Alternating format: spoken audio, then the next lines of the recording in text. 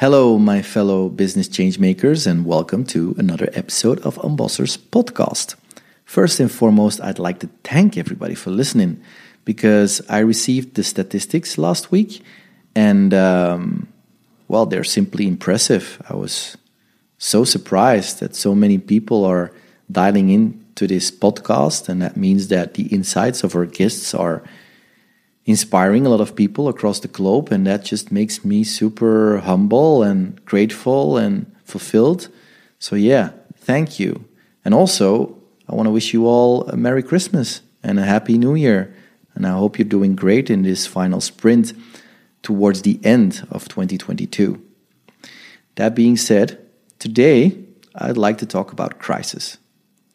A crisis in an organization is often used as a reason to fall back on centralized, strong, command and control, top-down leadership. It's a period in an organization that leaders feel the need to be decisive and strong and powerful. And that's a very understandable reflex. If you ask me, it's very human. But there are also alternatives.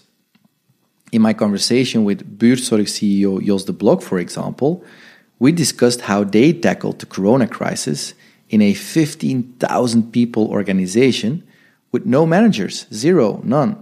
If you want to know more about Jos's story, check out the episode on Apple Podcast or Spotify, or watch the clip on our Ambassadors YouTube channel. Well, today we're increasing the intensity type of the crisis, you could say, because I'm talking to Steven Adjei about the crisis of all crises, war, something that became, again, very relevant for all of us in Europe especially. And what war does with leadership, people, and collaboration. We'll zoom in on the conflict in Mozambique, which Steven witnessed firsthand. Steven is an award-winning consulting pharmacist who has worked with Britain's NHS and several pharmacy multiples in England and Africa. He's also the founder of BlueCloud Health, a UK-based African-focused healthcare firm that exists to provide solutions to health businesses in sub-Saharan Africa. They are part of the Emerald Management Group, which is a multi-sectoral consultancy firm with offices in London, Dubai, and Delhi. And lastly, he recently released his new book, Pay the Price, Creating Ethical Entrepreneurial Success Through Passion, Pain, and Purpose. Available on his website, www.stevenadjei.com, and also on the standard book platforms. And so, here's the conversation with Steven. Steven, I know it changed my perspective on war and actually gave me some hope as well. So I hope it does something similar to you too.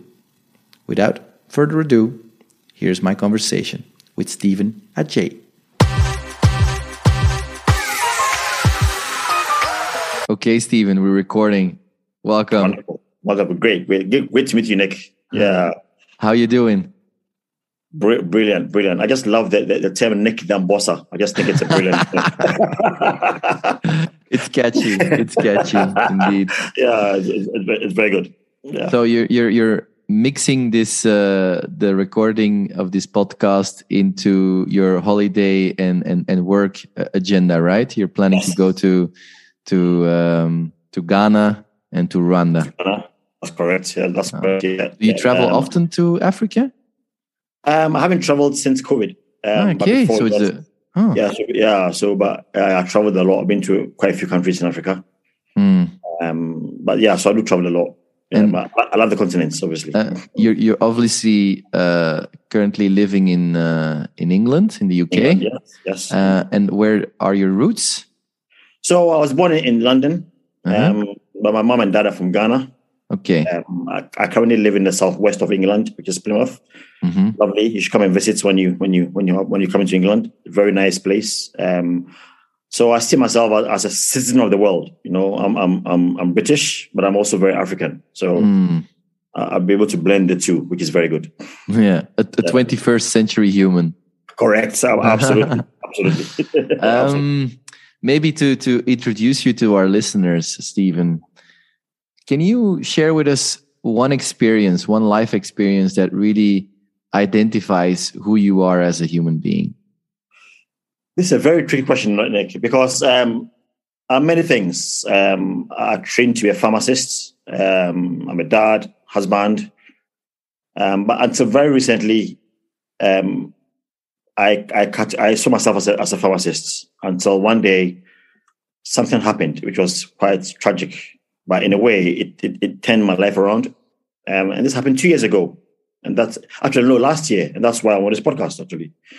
So one day I was upstairs in our lovely home, and I suffered from epilepsy.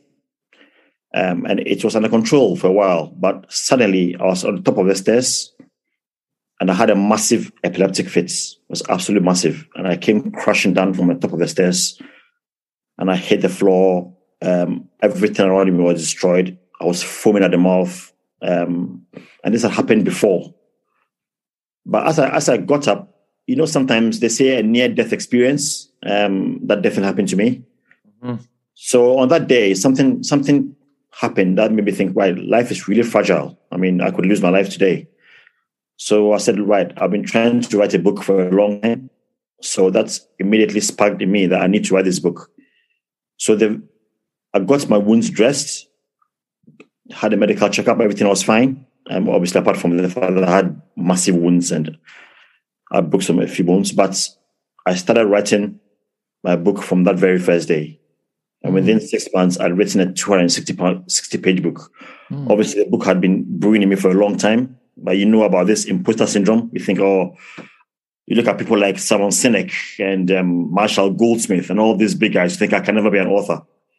But it took a massive fit for me to to do that. And that completely changed the trajectory of my life, the trajectory. So now I'm almost a published author. I've now become a full-time consultant, and I specialize in pain. And that's why the war in Mozambique was such a very real experience for me. Mm-hmm. That's why I'm here. Yeah, indeed. Yes. The main topic we'll discuss is the war in Mozambique and what you learned from it and from an unbossing perspective. Yeah, absolutely. But before we dig into that, just on a side note, do you know the Russian author Dostoevsky? I've heard his name. Yeah, I've heard his name. I haven't read his books, but I've heard his name. So he also suffered from epilepsy. So not just once, but several attacks. Yes. His definition of epilepsy was that it was an experience that brought him closer to God.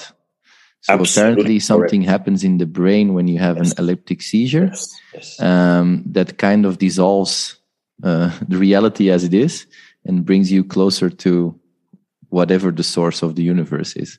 So that was his definition. And that is so true. He was a brilliant man and he wrote brilliant books. So that is so true. That is so true. I mean, and for me, it was the humility that it brings to you as a human being, because obviously me being a consultant and me going around working. Once I was with these guys and I had a fit. I was foaming at the mouth and I was meant to go there to go and help them out, and they had to help me out, because I had a fit that day. And it makes you humble, it makes you humble, and it makes you really think that, right, you are there to help people, but people are also there to help you.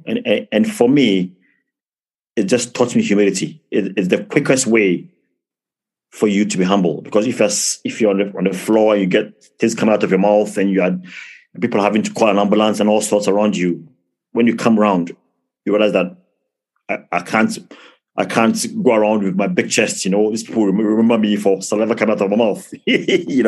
So absolutely right. It draws you closer to God. It makes you feel a lot more spiritual, and it makes you humble. For me, that's why they talk about gratitude, and you shouldn't really be thankful that you have an illness. But for me, if I could look at it at a positive way, that is what it's taught me: humility and gratitude. Okay, so let's segue from that to another painful experience, which has taught you a lot in being the war in Mozambique. Can you describe what kind of country was Mozambique before the war started?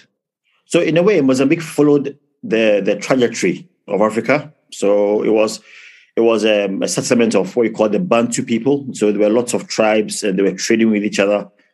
And then I don't know if you've heard of Vasco da Gama, but he was a famous Vasco da Gama explorer. Yeah. So he went to his Portuguese, obviously. So he went to Mozambique, and I think he liked the place. So he from 1493, 1498, I think it was, they began to gradually colonize the country. So for 500 years, Mozambique was a Portuguese colony. Okay. Yeah, but they had a lot of issues. There were the Arab Muslims that were trying to come in, and obviously, because it's very rich in resources. It's got gold, it's got oil, it's got lots of resources. So even in those days, it was very, very popular. So the Portugal had a hard time controlling the country. But for 500 years, it was a Portuguese colony, right up to into the 60s. So yeah, so before that, it followed a lot of the African countries, most of the countries, but I think Mozambique, Angola, and I think Equatorial Guinea are different because they were colonized by Portugal. And when did the wars then started? So it's more of wars and not war. What was the reason? Yeah, so there's more of wars and not war. So the first war happened in 1960. Well, it wasn't a war; it was an insurgency. So generally, like it was with colonization, the locals, the Mozambicans, got more and more and more upset as time went on because they saw that Portugal was just siphoning the wealth and they were getting more. So there was this huge uprising in the country, in a town called Moneda, in 1960. Where they went to protest, and that turned bloody. Lots of people died. The Portuguese colonial master at the time fired on them. So that sparked the insurgency. So there was a war. It was a civil war. Well, not a civil war. It was a war to try to get independence from 1964. It was something called Frelimo. There was a party called Frelimo, and they started it. And that war took 9 years. Before they got independence. So in 1975, they got independence. And then the country was sort of peaceful for 2 years. And then there was another war. And that lasted from 1977 to 1992. So virtually the country was at war, really, from 1964 to 1992. Very long time. Wow. So it's more war, so not war, if you know what I mean. And what's the current? So that war lasted until 1992. Yeah. What is the current state of the country? So the war ended in 1992. The guy who started, there was a party called Frelimo. So there was like a one state. They were the ones who really spearheaded the independence, and they're the ones that fought the Portuguese and won. The guy who started was called Samuel Machel. Actually, his wife, he died in a plane crash, and his wife is now married. Was the one that got married to Nelson Mandela, if you remember correctly. Mandela.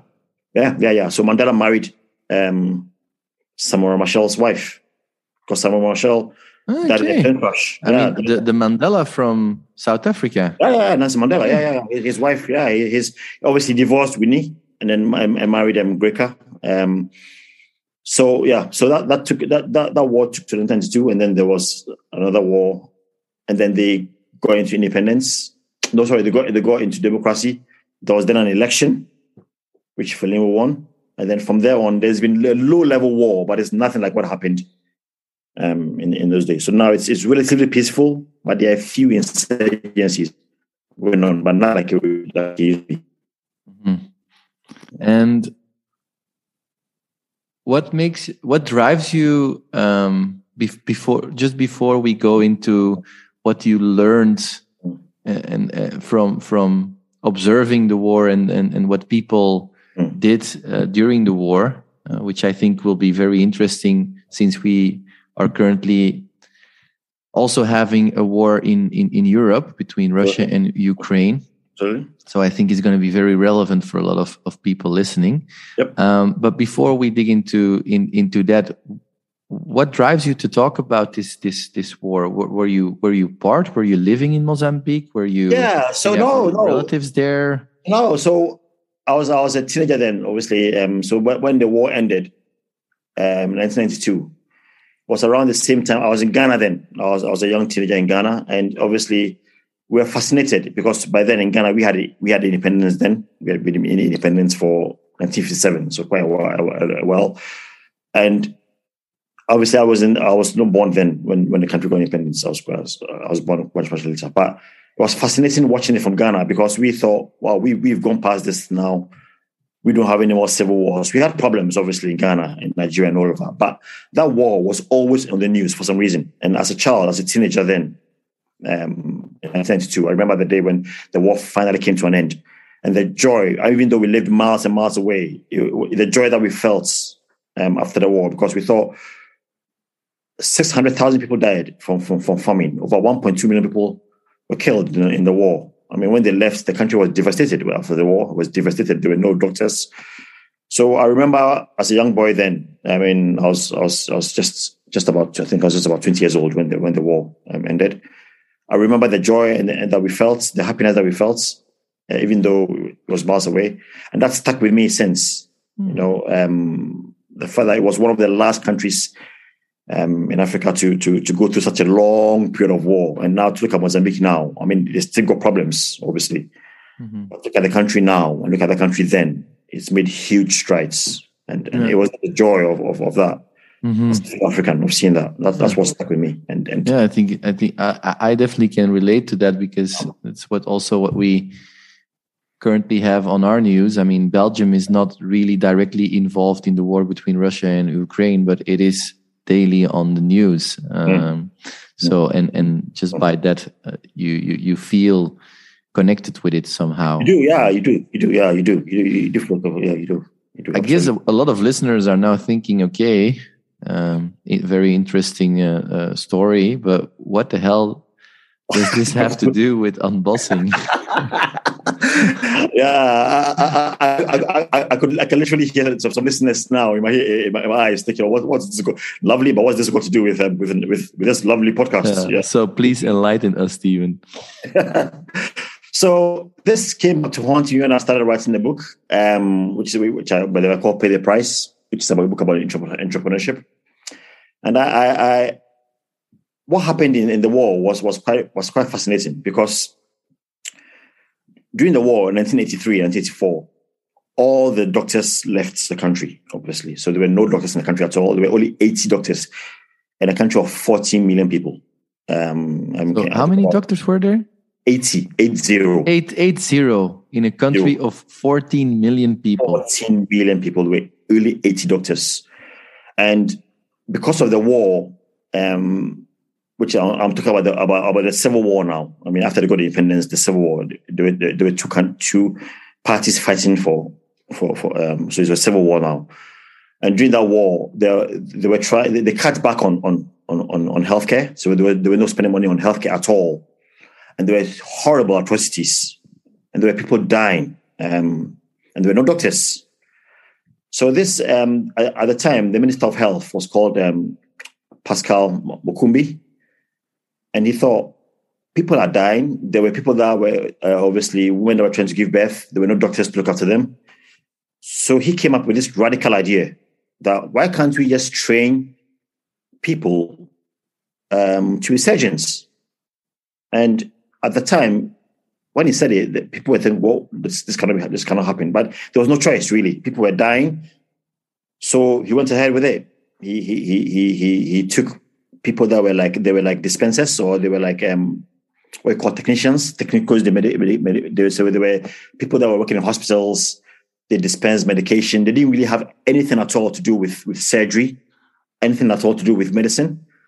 But he took them. He took about 100 of them and trained them. And within 2 years or 2 to 3 years, these guys had become fully qualified surgeons, and they were actually doing proper surgery, proper surgery on people who were dying from the war, people that came back with their legs cut off. There were women that needed emergency maternal care. So they were operating, and these guys had nothing.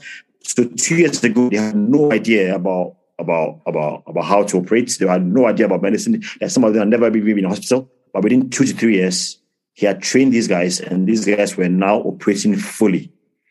So because of the war, this was a typical. And I found when I was doing the research for my book, I found that quite fascinating that could happen, especially in Africa, in a country where there was civil war, where there was no money for healthcare, but Dr. Makumbi was able to perform these feats. And at the time, it was unheard of. I mean, surgeons did surgery, You wouldn't take a man off the streets and say, you come and operate on. I mean, Nick, I don't know whether you're married, but I mean, I'm married with 2 kids, and there's no way I'll allow a guy off the streets to come and operate on my wife if she can have a baby. That would never happen, So to think about it, especially even in the UK, which is quite developed, but think about it in Mozambique, which was very, very poor at the time, in the midst of a war, and training people to become surgeons was fascinating. Mm-hmm. And that led me to your podcast. I thought this is a typical example of unbossing, where you take something that somebody has done for so long and give it to another person who has had very intensive training, very focused training, but 2 years, they were just operating on people, and they had fantastic results, as I can talk to you about later. And what would you like the professionals listen at all levels of the organization, from the top executives to the people, the technicians working in the companies that are listening to this podcast? What would you like them to take away from this story?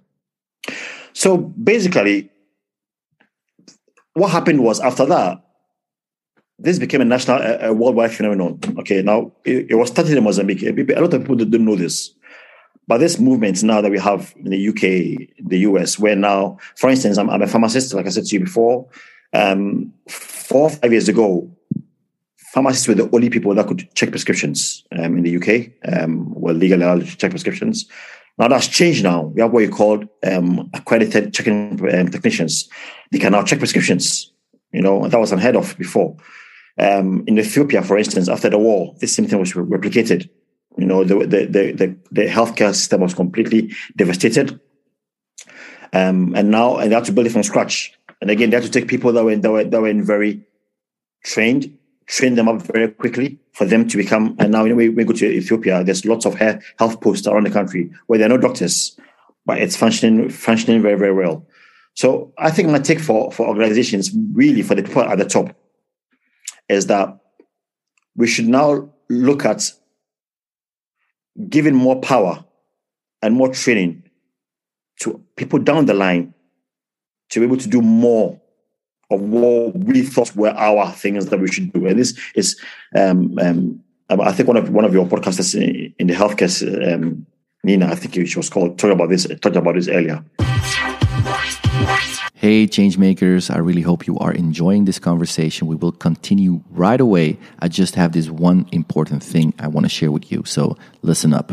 You probably noticed that all of our conversations on this podcast are packed with tons of best practices, insights, and tools. But unless you're taking notes, and even then, you're probably forgetting most of it. And that is why, together with our premium customers, we co-created a super useful Unbossers notebook with all the key insights and tools in one place. So just go to our website, www.unbossers.com, and download the digital version of this notebook for free.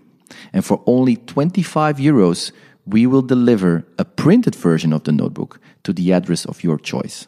So help yourself, support our cause, and go get that notebook.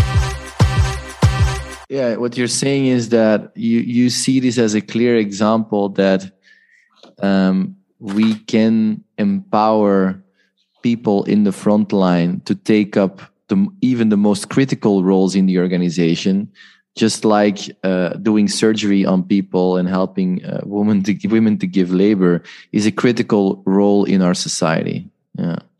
Do you feel like in order for an organization to transition from the traditional bureaucratic way of doing things, where basically the power of frontline people is highly limited, towards the alternative that we are just describing, that this requires some kind of war, not war in the sense of people killing each other, but a conflict in the organization that kinds of resets everything and takes away all the safety nets and all the things, the illusions, and that is required to bring out this the best in people and this sense of urgency and all of that. Absolutely, Nick. We have no choice. We've all been reading now about their Great Resignation. I mean, you've probably read about it, heard about it. People are leaving in droves. And I was doing some research about this when I was writing my book, and I was thinking, why are people leaving? You know, and McKinsey came out, did a huge survey and came up with the reasons. And 41% of people are leaving because they have no career development. You know, no career development. Yeah, they can't see a way forward. They're working, doing the same jobs over and over again. They can't see a way forward for them, and so they're leaving. I mean, 36% of people are leaving because of the compensation. They're not getting enough. They're not being compensated enough for what they feel they're doing. It's not necessarily the pay. So there's a difference between pay and compensation. Yeah, pay is more the recognition side. Exactly, recognition. People are not being recognized for what they're doing, and people feel that they're getting stuck. 34% of people are leaving because they look at the people at the top and they're not inspiring. What's inspiration? Inspiration means that I, as a leader, I'm letting you know that you can do more than you think you're doing. You know, so there are three things. So we have no choice. If we don't begin to, I mean, there was a book. I mean, actually, you interviewed him. I just remembered Christian Stadler and the new book, Open Strategy. I think you interviewed him. Yeah, you interviewed him. It was on our podcast. Exactly, for your podcast. Exactly. And they were saying that if you don't open up now your strategy to people on the ground, and this is what we are seeing. So people have realized that during COVID, that actually I'm worth more than I am. I can do more than they've been at home. They've had time to contemplate. Had time to read. And then thinking, look, why I can do more than this. You know, I'm stuck in this office behind the screen all day. I could do more than I'm doing. So really, Nick, there's no choice. If managers don't move quickly and begin to give more people autonomy, more people leadership roles, begin to create more career development for people will continue to leave. And that is something that's... What you're saying is that the metaphor of a war is already happening in many organizations. Absolutely. The only difference with what happened in Mozambique, what's happening now, is that in Mozambique, they were forced to do it. Dr. Makumbi was forced to do it by a proper war. You know, this is being forced now. It will be forced because people are leaving. That is a war. You know, in Mozambique, people were dying. People are not dying now. But in a way, I mean, you only go to look. I mean, I don't know how it was like in Belgium. But you only got to go down a high street to see the number of shops that are closing. You know, I mean, I was in Wales last week on a conference meeting for a business meeting, and I was so sad when I went into the shopping centre in one of the biggest towns in Wales to see the number of shops that are closing down. People are just leaving because people thinking, I'm not taking this anymore. I'm not going to sit behind this office anymore. I'm not going to do this anymore. I'm worth more. And if you don't give me what I need, if you don't give me the career development, the compensation, if you don't inspire me, I'm going to leave.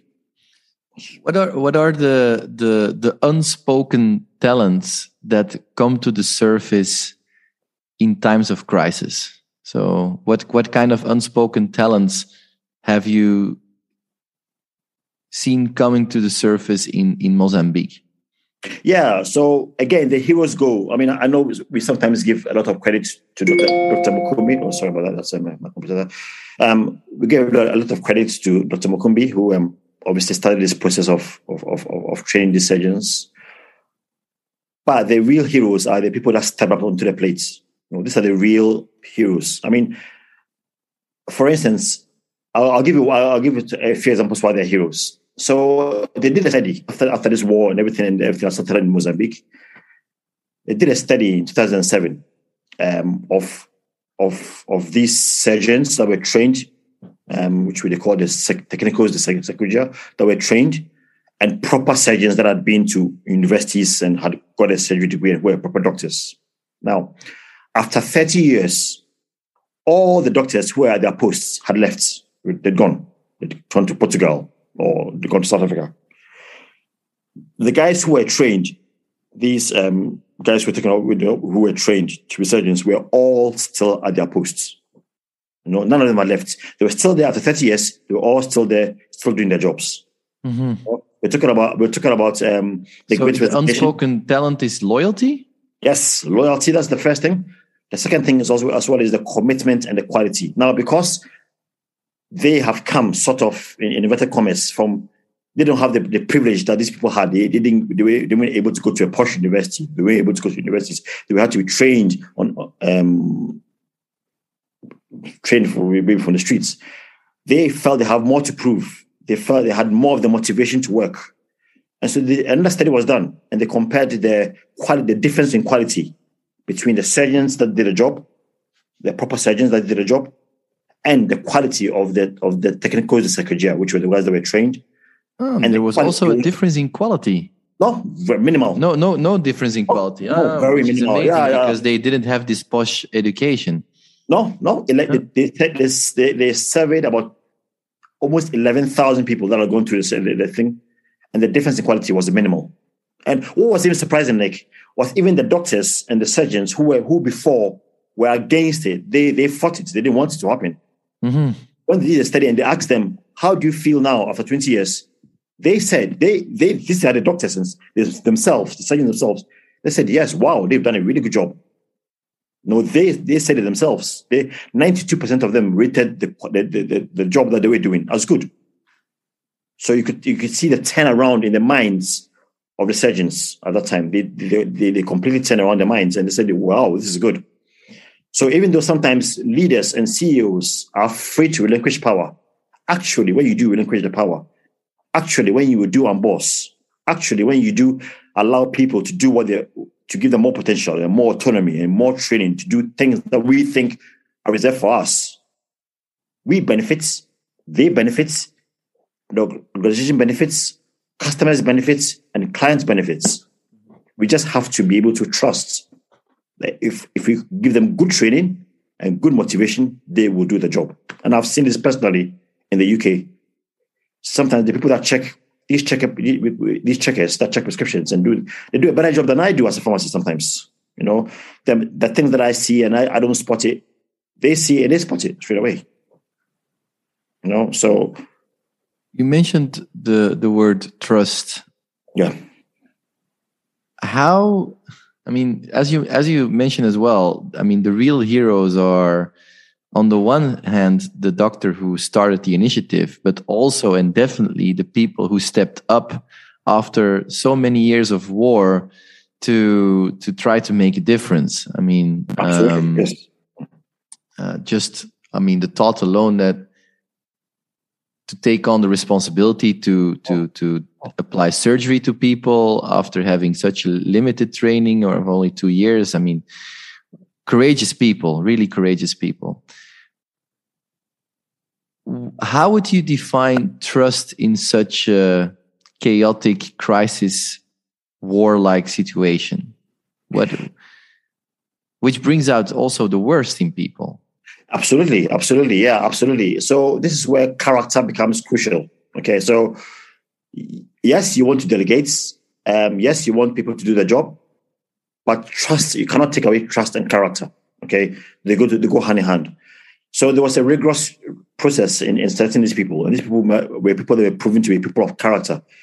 The jobs that they were already doing before they got called, they were already highly respected in those jobs. So we're not by any means saying take anybody off the street and train them. No, there must be some level of integrity. There must be some level of character. There must be a level of internal thing there for them to be able to do this job. Because obviously, in a time of war, people are angry. People are offended. You've killed my brother. You've killed my sister. So there's the trust there. It's not there. because I'm thinking, oh, this guy I'm operating on, maybe he killed my brother, So there must be a deep well of trust, a deep well of integrity, a deep well of character within you to be able to write about that. Am I correct that the people they chose for to be educated, that these were highly respected people already in the village? Yes. So in the town, so they were already working in a healthcare setting. Yeah, but there were people that had gained respect of where they were working already. They already had that kind of. So in a sense, what they did was they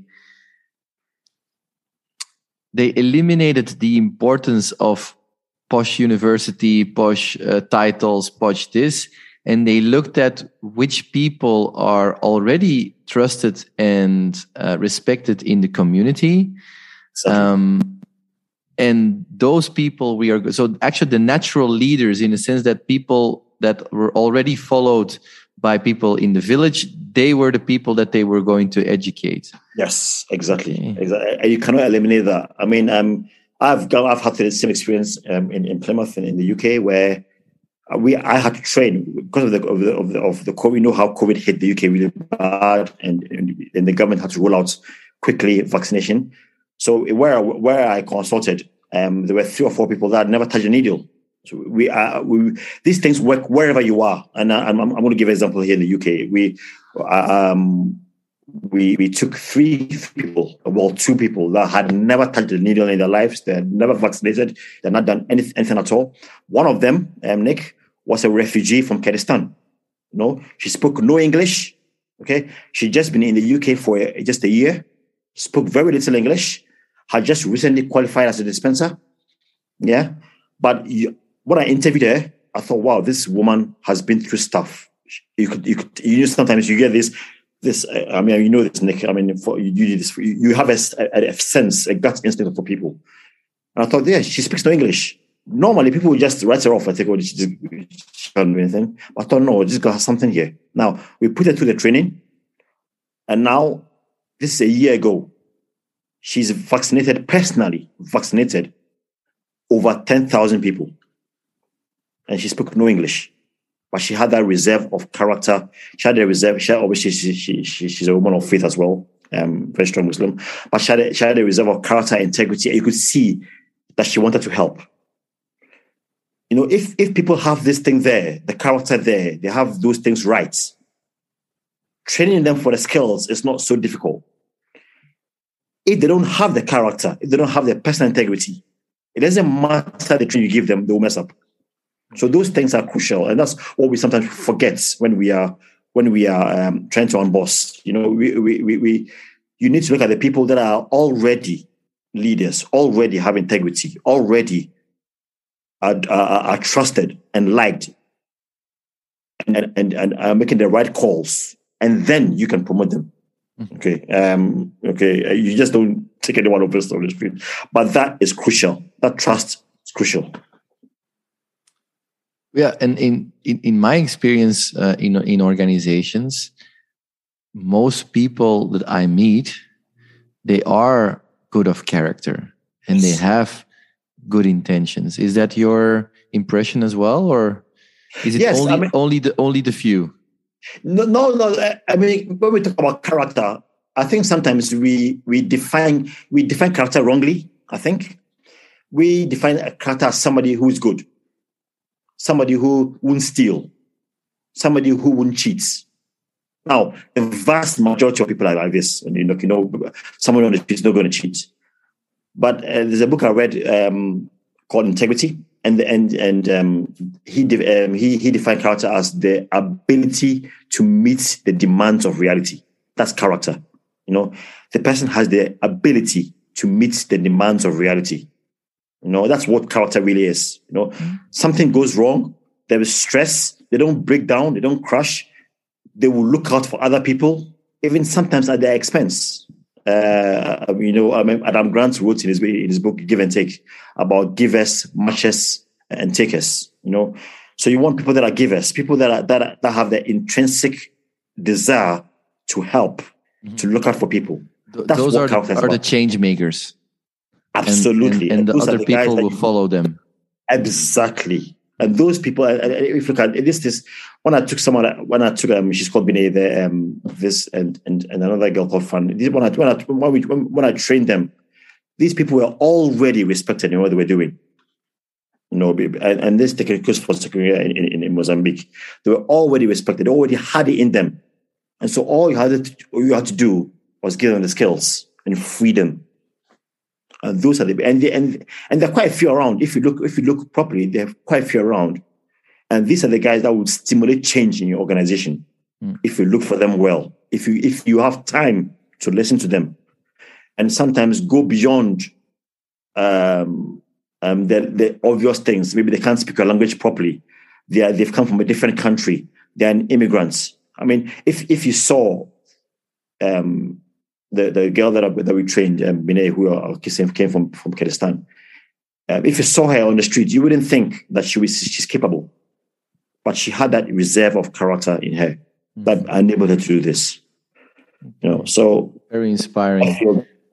Yeah, it makes me think. In Belgium, we also have an organization called Mobile School, who's founded by Arnaud Raskin, and he creates these mobile versions of schools, and then teachers walk around in the poorest areas in the world, using the school to teach the children who are homeless and just living on the street, to give them education with their mobile school.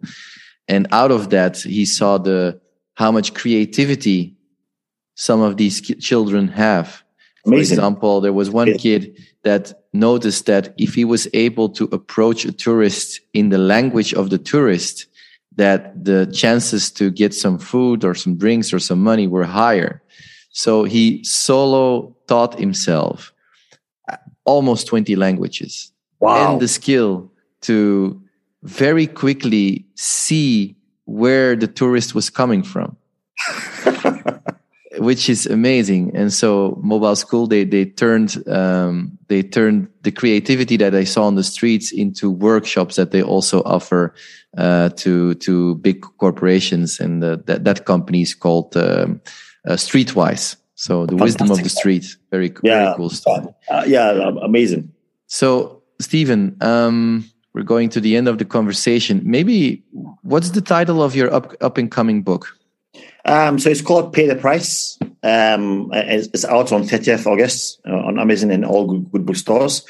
I wrote it because I was actually quite inspired by your podcast, Rick. And I wrote it because I felt that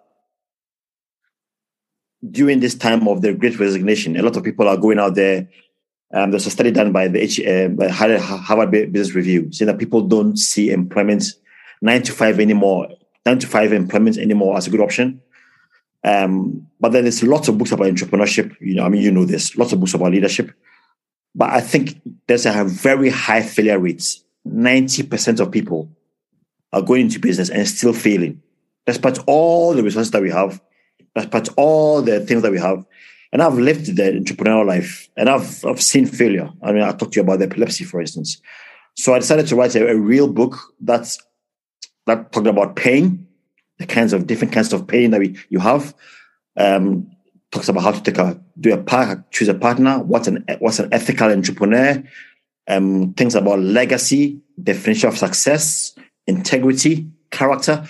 These are things that you don't really see in a lot of books. So I decided to write a proper. I'm not saying the other books are not real. They are real. They are very good books. I mean, but my book was really an addition for people to realize.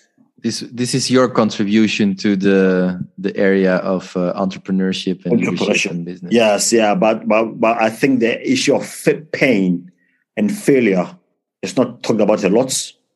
So I used models to explain the kind of pain that you go through, the kind of stages that you go through, so that people can expect these things before they start. Sometimes you think, if I start my business, if I have my own purpose, if I have drive, it will be fine. No, it won't be fine. There are things that you will go through, and if you are prepared for those things before they happen, then you are more likely to be able to succeed.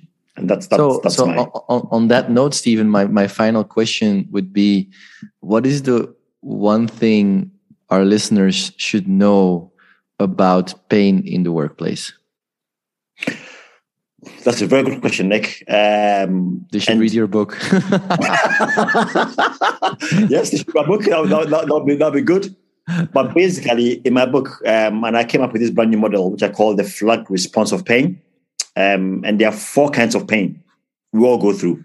There are 4 kinds. And I used a flag because it's easier to think about it in terms of a flag. So there's red flag pain, which is a pain that we do to ourselves: alcoholism, gluttony, gambling, pornography, anger. That's red flag pain. It's called a red flag pain because when you see that pain, you need to stop. When you're driving and you see a red flag or a red light, it means stop. Mm-hmm. If you want to progress, you need to stop those bad habits to go very quickly. I don't want to go through the whole thing. And there's the amber pain, which is the yellow pain, and that's the pain of waiting. Okay, now in entrepreneurship or in any organization, there's a pain where you have to wait. You have the resources, you have everything, but there's some things that are not within your control, and you have to wait for those things to happen. Okay, and that's it out. Yeah, exactly. And that's an amber pain because you have to wait. When you are driving and you get to a traffic light and it says amber, it means you have to wait. Then there's the green flag pain. Green flag pain is caused by people or things around you, or you talking to yourself saying you're not good enough. Sometimes your loved ones, your friends, your people in your organization, your boss, they're telling you things. You're not good enough. You can't do this. You can't do that. Or you talking to yourself and you feel pain from that. That's green flag pain. You keep going. If you believe in yourself, you keep going. It's a green flag pain. And then the final pain I want to talk about is what we call white flag pain. Now, white flag means you surrender. Okay. So for me, the epilepsy I have is a white flag pain. Okay. I can't control it. And it's basically from the unfairness of life. I'm sure, Nikki, you've got yours. We've all got our white flag pains. And the way to do that is with the white flag, it means surrender. Okay. So I've surrendered to the fact that I've got epilepsy. Okay. I can't drive. Okay. I can't just hop into a car and drive to a meeting. I have to cycle. I have to walk. I have to get the bus. Some people have different kinds of white flag pains. It could be the fact that you're a woman and you're working in a male-dominated environment. It's a white flag pain. Surrender to the fact that you're a woman and press on. So these are the 4 kinds of pain that we all go through. And when you're going through pain, you need to sit back and think, which kind of pain is this? Is it red flag? Is it green flag? Is it amber flag? Or is it white flag? And then you choose the appropriate act accordingly. Exactly. Rather than just freaking out, getting stressed out, and quitting. Okay. You have 4 kinds of pain. And you take that, and then you choose the one that's appropriate, and you respond. It's it's the first time I hear such a perspective on pain and growth, because pain and growth are correlated with each other. So very inspiring, Steven. And from the bottom of my heart, thank you for sharing your story and inspiring us. I hope a lot of listeners will relate with the message that you shared. And end of August, look out for the book of Steven. 30th August on Amazon. Amazon. Repeat the title again. Pain. It's called Pay the Price. Pay the price. Pay the price. We all have to pay the price, right? We all have to pay the price. Yes, absolutely. We all have to pay the price. There's no way out of it. Absolutely. So again, thank you. A lot of gratitude sending your way, and let's keep in touch. And you keep doing what you're doing. You have an amazing podcast, and I love listening to you guys. Yeah, okay. Thank you so much. We will. Okay, so that is a wrap for this episode of our Unbossers podcast. If you liked it, go ahead and hit that subscribe button so you can stay up to date with all our future content. For the love of people and business, keep unbossing.